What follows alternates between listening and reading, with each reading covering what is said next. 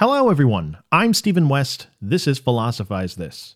Thank you to everyone who supports the show on Patreon. For an ad-free version of the show, sub at any level at patreon.com/philosophizethis.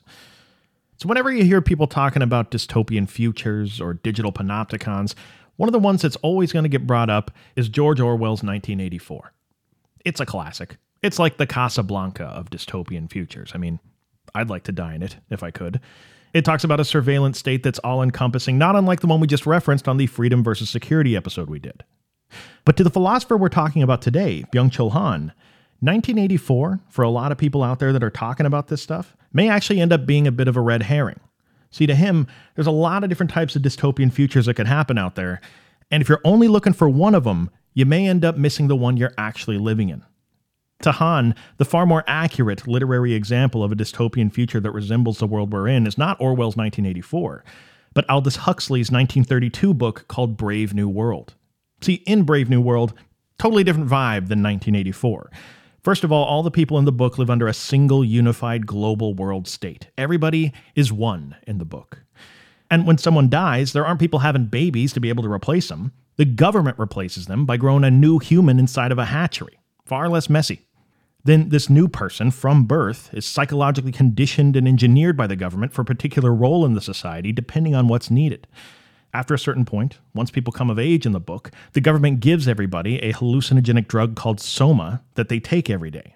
Now, it's not mandatory to take soma in the book, but basically everybody in the society does. It makes you calm, it makes you compliant, it makes you free of any sort of negative emotions that might otherwise come up and mess with the stability of the society. And to Byung Chul Han, this is a far better metaphor for how our digital panopticon's operating. Because in our world, it's not a matter of guilting people by pointing cameras at them all day and forcing them to fall in line. You just make people dependent upon a drug and then watch as they continue to take that drug voluntarily day after day after day. It's funny, a lot of people enjoyed last episode of the show, a lot of comments. Some people didn't like Han so much, a lot of people did. But one interesting comment that was recurring from the people that liked what he had to say was simply, why haven't I heard of this guy before? I mean, it's strange. He has such a powerful message. Where is he in the news media? Well, there's a few reasons for that. For one, his work really hasn't been translated into English until fairly recently. But maybe the main reason that an informed person like yourself wouldn't have heard about Han before this is that his ideas don't really fit in neatly to the often oversimplified political narrative that dominates Western media. I mean, if Byung Chul Han's work could be reduced into something that was 100% conservative or 100% progressive, he'd be a superstar right now. The problem is his work isn't that simple. And if your work isn't that simple, it's tough for media that's driven by ideology to know where to even place you. It's tough for them to know whether you're actually an ally or not. Like, are you fully committed, son, to agreeing with us on literally everything that ever comes out of our mouth? Are you going to play ball? They don't like his answer to that question. The good news, though, is that for a show like this, we're driven by an ideology of curiosity, if anything. We're just trying to entertain ideas without necessarily accepting them. Right? So in that context, he fits in perfectly here. Now, I have an obvious statement to lead this episode with, but it needs to be said.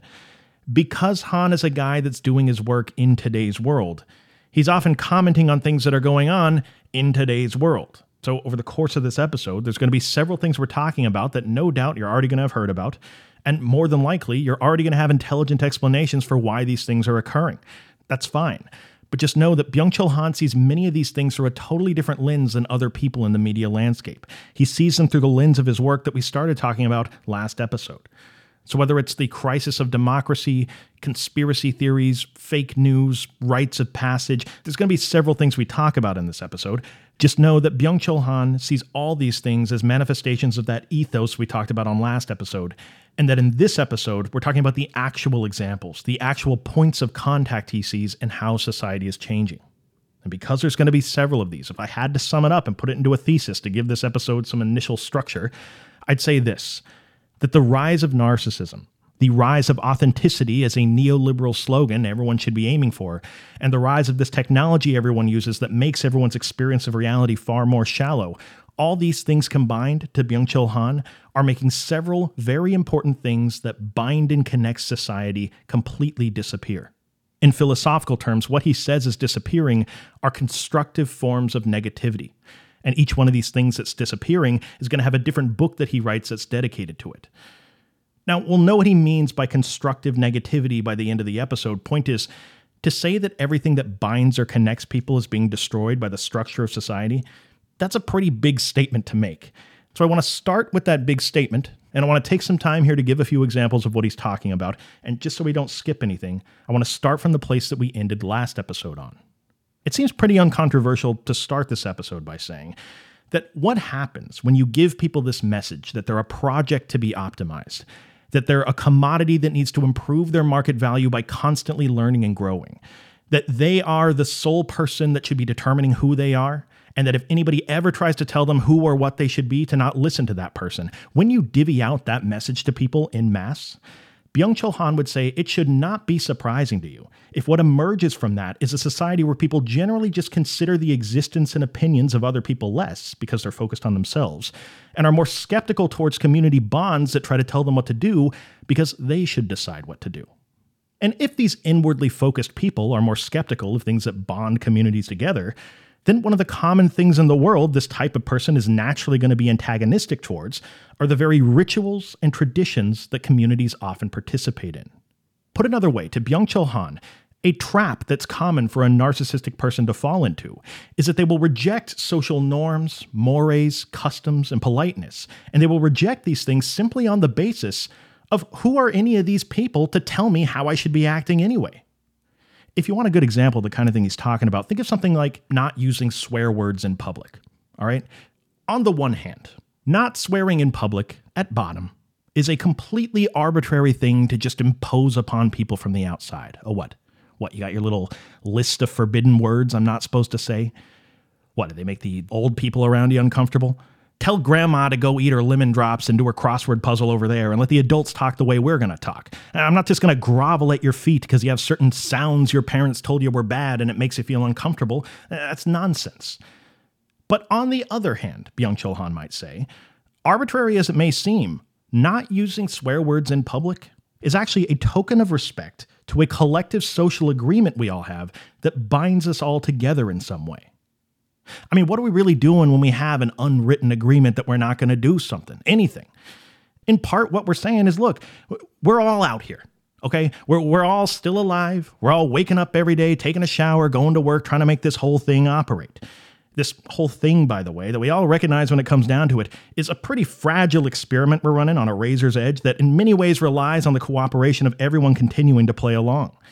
Not using swear words in public in some societies, this is an example of one small thing we all do that's part of the glue that holds that society together.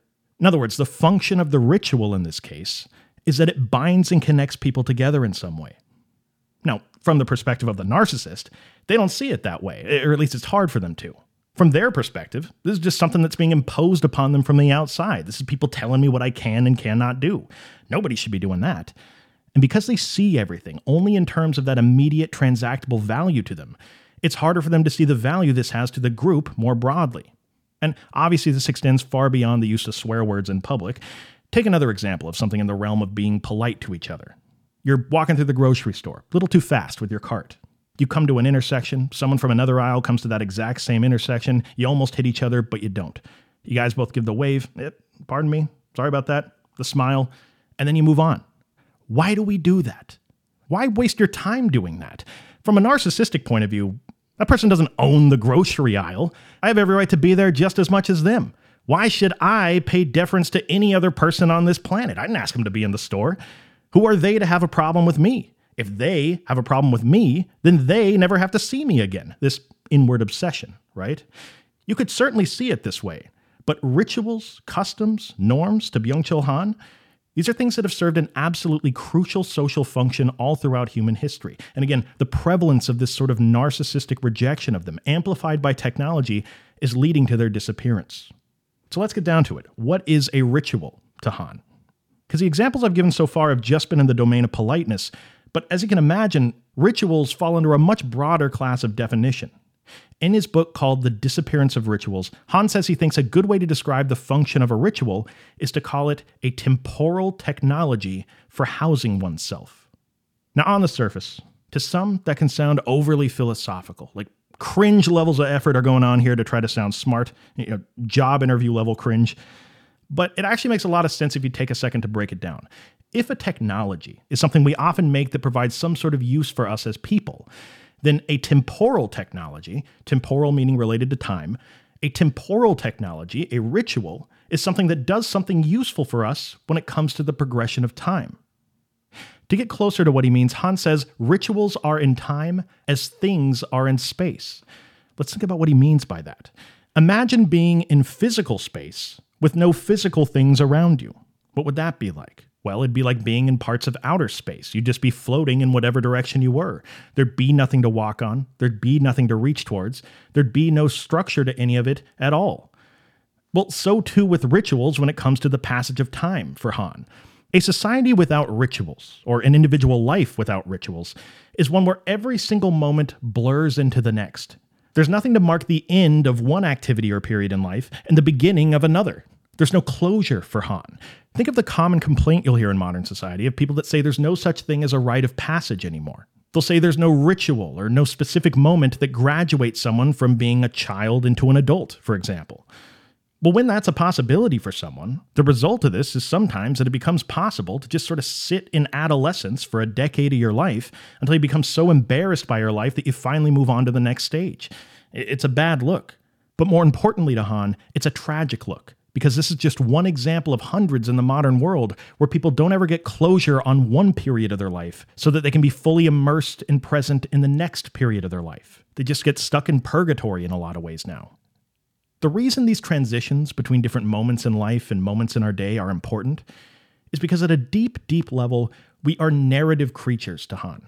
We make sense of our lives. We get meaning from the things that are going on in the world around us when they fit into some larger structured story that we have. To Byung Chul Han, rituals provide that structure. They are the things that give meaning to time and turn time into anything other than just an endless succession of separate moments that are all unrelated to each other. I mean, how does any one moment come together into a meaningful plot point in the story of your life?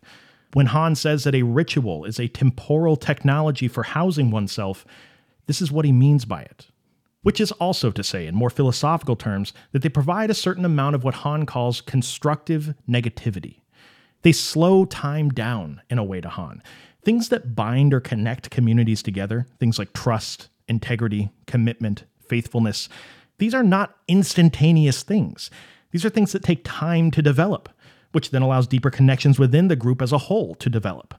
To Han, life loses all stability when everything in it is short-term. Rituals provide that more long-term structure. So again, from a narcissistic perspective, when you're just wrapped up in your own life, it's so easy to be a critic of a ritual that's not immediately benefiting you in a transactional way. It's so easy to make fun of these morons doing a flash mob. Really? Did that make you feel special? Waving your hands around, messing with people's day? Or how about the morons doing the 10 millionth gender reveal party this year? Ooh, I wonder if it's going to be blue. On one hand, it's so easy to make fun of them, but on the other hand, if you're somebody whose life is practically devoid of rituals, go do a flash mob. Tell me how you feel afterwards. Laugh at the sheep that are all going off to university, for example. But on the other hand, go to a university, immerse yourself in that ritual completely, and tell me how you feel afterwards. To Byung Chul Han, we need daily and lifelong rituals to help bring that narrative structure into our lives in a world that's making it increasingly hard to be able to get those things by default. Now, since we're at this point in the discussion, I want to pivot to another one of these things Han thinks is disappearing from society, something else that historically has provided narrative structure and bound and unified people in the process. What I'm talking about is truth. The ability for people to arrive at truth or knowledge is starting to disappear as well. He writes about it in his book called The Information Society. First of all, it should be said, truth and knowledge, these are also not things to Byung Chul Han that can get instantly injected into your head with a TikTok or a YouTube video. In the same way that when it comes to rituals, where life would otherwise be a sea of moments that are all unrelated to each other if rituals didn't give them that context as part of the narrative of your life, when it comes to developing knowledge or truth or a cohesive narrative about how reality works, looking down at your phone and being fed an endless stream of these fragmented bits of information, news stories, social media posts, videos, none of this stuff is being presented to you in a way that even attempts to link it to any context that makes it enduring. That's a problem to Byung Chul Han. In former societies, you'd get a piece of information about reality, and then you'd have a while to sit with it. You would contemplate it. You'd consider what it means within a larger narrative framework. You'd weigh those ideas up against the narrative framework of other people and come out the other side of that whole process with something that was actually illuminating about reality. But in today's world, he says, with this constant stream of information, the stream of information rushes past the truth. There's no time anymore for anyone to truly think. There's no constructive negativity. Because by the time someone gets done reading one of these self-referential news stories, it's now time to read the next news story so they can stay up to date. Your life really does become kind of like a Mr. Beast video where, 3 seconds can't go by without explosions going off. And, oh, look, now there's a treasure chest full of money on the screen. Oh, now they're shooting at each other in an Apache helicopter. Byung Chul Han would say, just try to appreciate how truly different that is from the way almost every other human being has ever lived.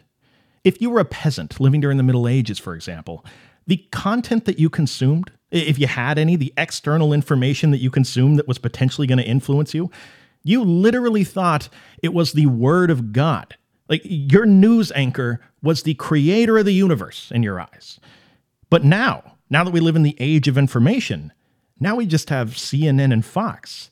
Now we have fake news. Now all we have is an endless stream of unverified, contingent, surface-level information that doesn't really illuminate anything about reality. In fact, it does the opposite to Han. It further disorients people. It just produces anxiety. It fragments perception. Every piece of information relies on surprising people. Like if you were the weirdo that reads a news story in today's day and age and you sat on it for a week contemplating it, deliberating, by the time you got back to the news cycle, you'd be so far behind, the story wouldn't even matter anymore. And what you'd realize in that moment is that these stories are not some hard-hitting journalism that people have put a lot of effort into. They really are just surface-level information so that the news outlet could have something to put up there on the screen to surprise people and get them clicking. And it's because of this reality in this age of information rather than knowledge that people are just more susceptible to things like fake news than they've ever been before. 200 years ago, fake news could have never been this effective. But because people don't even have time to verify the last story and connect it to a larger narrative before they have to get back to their news app to be informed about the next story, that speed, that access, that excess positivity to Han creates an environment where fake news is not only possible, but it's proliferating. This also creates the environment, he thinks, where the rise in conspiracy theories in recent years starts to make a lot more sense. Because people are lacking that binding, connecting narrative of truth that's always existed before this. Now people become so desperate to actually have a narrative that they even start creating their own narratives, or latching onto others that aren't necessarily very sound, but their followers will never realize it anyway, as long as we keep feeding them so much information that they stay in a frenzy of whatever's being talked about right this second. If rituals are the constructive negativity that slows down time enough to create trust and integrity and other necessary social bonds, then in this world where we're just fed cursory raw information, contemplation is going to be the thing that slows things down enough to allow for truth and knowledge to be possible. Once again for Han, what's disappearing from society is at bottom this constructive negativity. He says, quote, "Not all negativity is destructive. Not infrequently, forms of negativity such as hesitation, pausing, boredom, waiting, or rage prove constructive, though they're threatened with disappearance in the course of society's increasing positivization," end quote. So to move on to another area of life that Han thinks is being disintegrated, the removal of this negativity, he thinks has actually started to undermine culture at a fundamental level and all the places where people in the past have gotten their sense of identity altogether.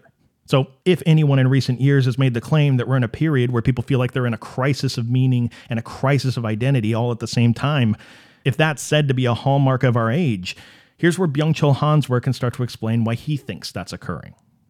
Because when this neoliberal ethos of questioning outside rituals and norms, when that gets applied at the level of culture, what you get to Han is what we commonly call in normal everyday conversation, globalization. You get an attitude by people of, hey man, hey, what's with all these arbitrary lines in the sand, man? What's with all these borders between people? We got to open these up. We got to stop pretending like these races and nationalities mean anything. We're all one thing. We're all the same. Now, It seems like a very inclusive sentiment there. But the subtext of saying that none of these boundaries between people are real is that you're also saying your perceived individual culture, the kind of thing historically people have used for thousands of years to get big pieces of their sense of identity and meaning, the subtext is that, yeah, that isn't real either. You just got to get over all these arbitrary differences you're focusing on. And notice the connection to last episode when Han was talking about the terror of the same, and how this whole attitude eventually smooths everything out and takes away the rough edges so that nobody's disagreeing anymore and everything can keep on being economically productive and efficient. The end game of a neoliberal ethos of authenticity to Han is not a bunch of different groups that are all coexisting, but 7.5 billion narcissists, all with their own worldviews, competing with each other in complete peace. But one thing should be clear. This is not uniting everyone to Byung Chul Han. This is homogenizing everyone. When you push for globalization, by turning everything into the same thing, you're not dealing with the actual differences between you and the other. You're just making it so that you never have to encounter the other ever again because now everybody's the same. But to Han, this is a bad move because there's such a thing, he says, as healthy boundaries between truly different cultures. That's what we should be aiming for. What we need, Han says, is more of what he calls eros. Now, eros is a term that's been used at several points throughout human history. First introduced in ancient Greek mythology, eros represented the forces of love and desire at that time, I believe. It was used by Freud, Jung. We talked about it in our Frankfurt School series. The important point here, so we don't get too far off track, is that it represents another one of these things that bind and connect us together in human relationships that's disappearing to Byung Chul Han. Han doesn't define eros as love and desire. He writes about it in his book called The Agony of Eros, and he calls it at one point, quote, the relation to the holy other, end quote. Not holy like in a biblical sense, but holy, like the entirely other is what he means. We've obviously touched on this piece of his work last episode when we talked about trying to listen to someone as they are, not just in terms of how they transactionally benefit you or compare to you, but in their total difference from you, feeling, sitting with how uncomfortable that may make you feel, and not trying to get away from it. Eros is the formal name that he gives to it. And notice how easily something that historically embodied love quickly turns into something that truly acknowledges real differences in other groups as they are. If you're a poetic sort of person, you can really start to see how the two terms overlap with each other. Differences to Han are absolutely crucial for any kind of healthy human relationship that you're ever going to try to have. On a personal level, if you're hanging out with a bunch of people that you have zero real differences with, that's probably not a good thing. Well, in the same way, when a society doesn't have this eros, a society without these counterweighting voices that truly questions itself, a society that has nothing to shake it out of its narcissistic inwardness, that is an unhealthy society as well. It is a horrible thing for the immune system of a society for everything to be exactly the same, he says. We need that immunological response. We need uncomfortable differences to exist between groups if we want things to remain balanced. Again, what we don't want is just 7.5 billion narcissists all screaming their own personal religions at each other. Starting to lose my voice here. I'm going to fight through it, though. Sorry about that. So another more political part of the reason it's important to preserve the differences that make communities possible to Han is because, just from a historical perspective, if there was ever a group that was being treated badly throughout history, and the people in those groups wanted to do something to try to change their situation, in the past, it was possible for them to organize, band together, and then rise up to try to make their circumstances better. But as he says, if we get to a place in the world where there is no we to be able to rise up, in a world where people feel like all they do is play, and if anything seems wrong in their life, it's their individual fault for it being that way, that is a form of positive power where it becomes confusing as to how to even get out of it. We need communities for people to be able to have that leverage point. And to combine this idea with what we were just talking about with the rise of information and the decline of truth and knowledge, these are going to be two cornerstones of what's absolutely necessary if we ever want to have a functioning democracy. So if we're experiencing anything in today's world that anybody out there may refer to as a crisis of democracy, Byung Chul Han is going to point to this as part of the reason why. Because the possibility of a democracy ever working presupposes the idea that people can be reasonably informed about the world and then can have reasonable amounts of intelligent conversation with other citizens so that the people can decide where society goes next. But that's practically impossible anymore to Byung Chul Han. We already talked about the absolute dumpster fire of a situation when it comes to staying informed. Well, most of our communication with each other within modern democracies these days goes on over the bandwidth of social media. In other words, they go on in a place where nobody really even tries to communicate effectively ever. Social media certainly doesn't incentivize real conversation. There certainly are no real communities being developed on there. He says it's interesting. Communities of people used to exist historically, and the very thing that bonded them together were things that nobody in the community really needed to speak about because everybody knew what connected them. It went unsaid. He says we used to have communities without communication. Nowadays, we have communication without community. Once again, it's also overly positive in today's climate. It's all just talking and ranting and access to information, and none of the constructive negativity that slows things down and leads to productive discussion or actual consensus. As you're no doubt seeing by this point, to Byung Chul Han, there are just areas of human life that are different when the world is dominated by positive power and this shallow kind of technology. And the effects of this spread into practically every corner of society that you can possibly imagine. So in his book, The Transparency Society, he talks about how society sees transparency as this undeniable good, how everyone should have no secrets. If they do, then they must be hiding something. How access to information should be ubiquitous. And how could anybody really argue against that otherwise? Again, there's this obvious excess of positivity that he thinks symbolizes this age we're living in. But to Han, he's always trying to ask the question, what is taken away from a human life when we value these positive virtues so much more today? When it comes to transparency in particular, what's taken away there? How about the very need to trust another person? Does that become obsolete in a society of total transparency? To give an example along the lines of our digital panopticon, let's say you're going to parent your kids, and the way you decided to do it was you're just going to put up a security camera in their playroom and make them know that they're being watched all the time. Giant poster of you on the wall like you're the Führer of the house. Got it on Etsy. Well, that solves the problem, right? They're behaving now. But does it solve the problem? Are you really being a parent there? Or does the security camera destroy something that's more vital to that whole process of becoming a young adult? This excessively positive attitude, as Han would call it, that everything is supposed to be available to everyone all the time, and how that's seen as an undeniable good that there can be no downside to. Some of my favorite parts of Han's work is when he talks about how there's just something deeper that's going missing when that worldview actually becomes a reality.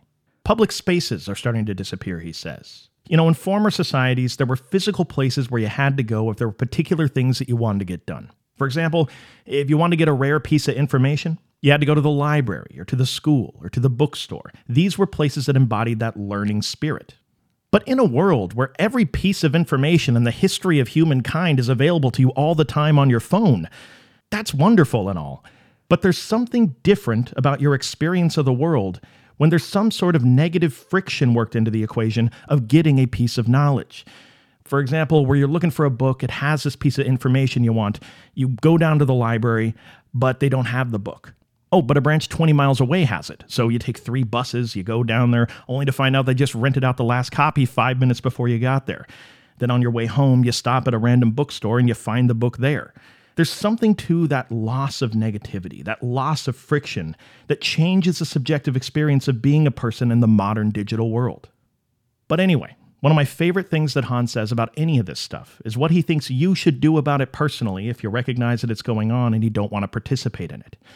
Part of his advice to you would be to be an idiot. Be an idiot. Though he doesn't mean it like you should just be stupid. In fact, the pejorative use of the word idiot is actually a fairly new thing in human history. Back in ancient Greece, for example, the equivalent of the word we now use as idiot really just meant someone who was a common person who didn't really participate in public affairs or ever aspire to hold public office. It didn't mean they were stupid. But nonetheless, more recently, being called an idiot means that you're seen as dumb by the conventional wisdom of the society that you're living in. But for Han, if the wisdom of the society you're living in is one where people are these self-obsessed achievement hunters that get fed an endless stream of surface-level information and then instantly swap over to social media to scream their half-baked narcissistic take on it at other people that are all doing the same thing, if that's the conventional wisdom of the world we're living in, be an idiot in that society. Be the moron that's going to slow down and truly contemplate things and how they connect to a larger world picture. Be the idiot who's okay with not being entirely sure about how you feel about an issue, even if it's an issue that's super important to you. Be the idiot that's okay with being bored sometimes for a while, instead of just being entertained all the time. In a society that tells you that you constantly need to be optimizing and improving your mind, be the idiot that's okay with accepting your own mental limitations sometimes. Be okay with not being the smartest person who's ever lived. Be the idiot that can allow yourself to feel negative emotions sometimes, like sadness or rage or fear, in a society that tells you that all those things somehow need to be fixed. Be the idiot that can experience real struggle and uncomfortable moments in life without having to always run from them so you can be at one with the society of comfort and instant gratification. Because if that's what an idiot is in this society, then maybe someone calling you an idiot is actually a pretty big compliment. Next episode's going to be out in 6 days on the 9th of October. Thank you for listening. I'll talk to you next time.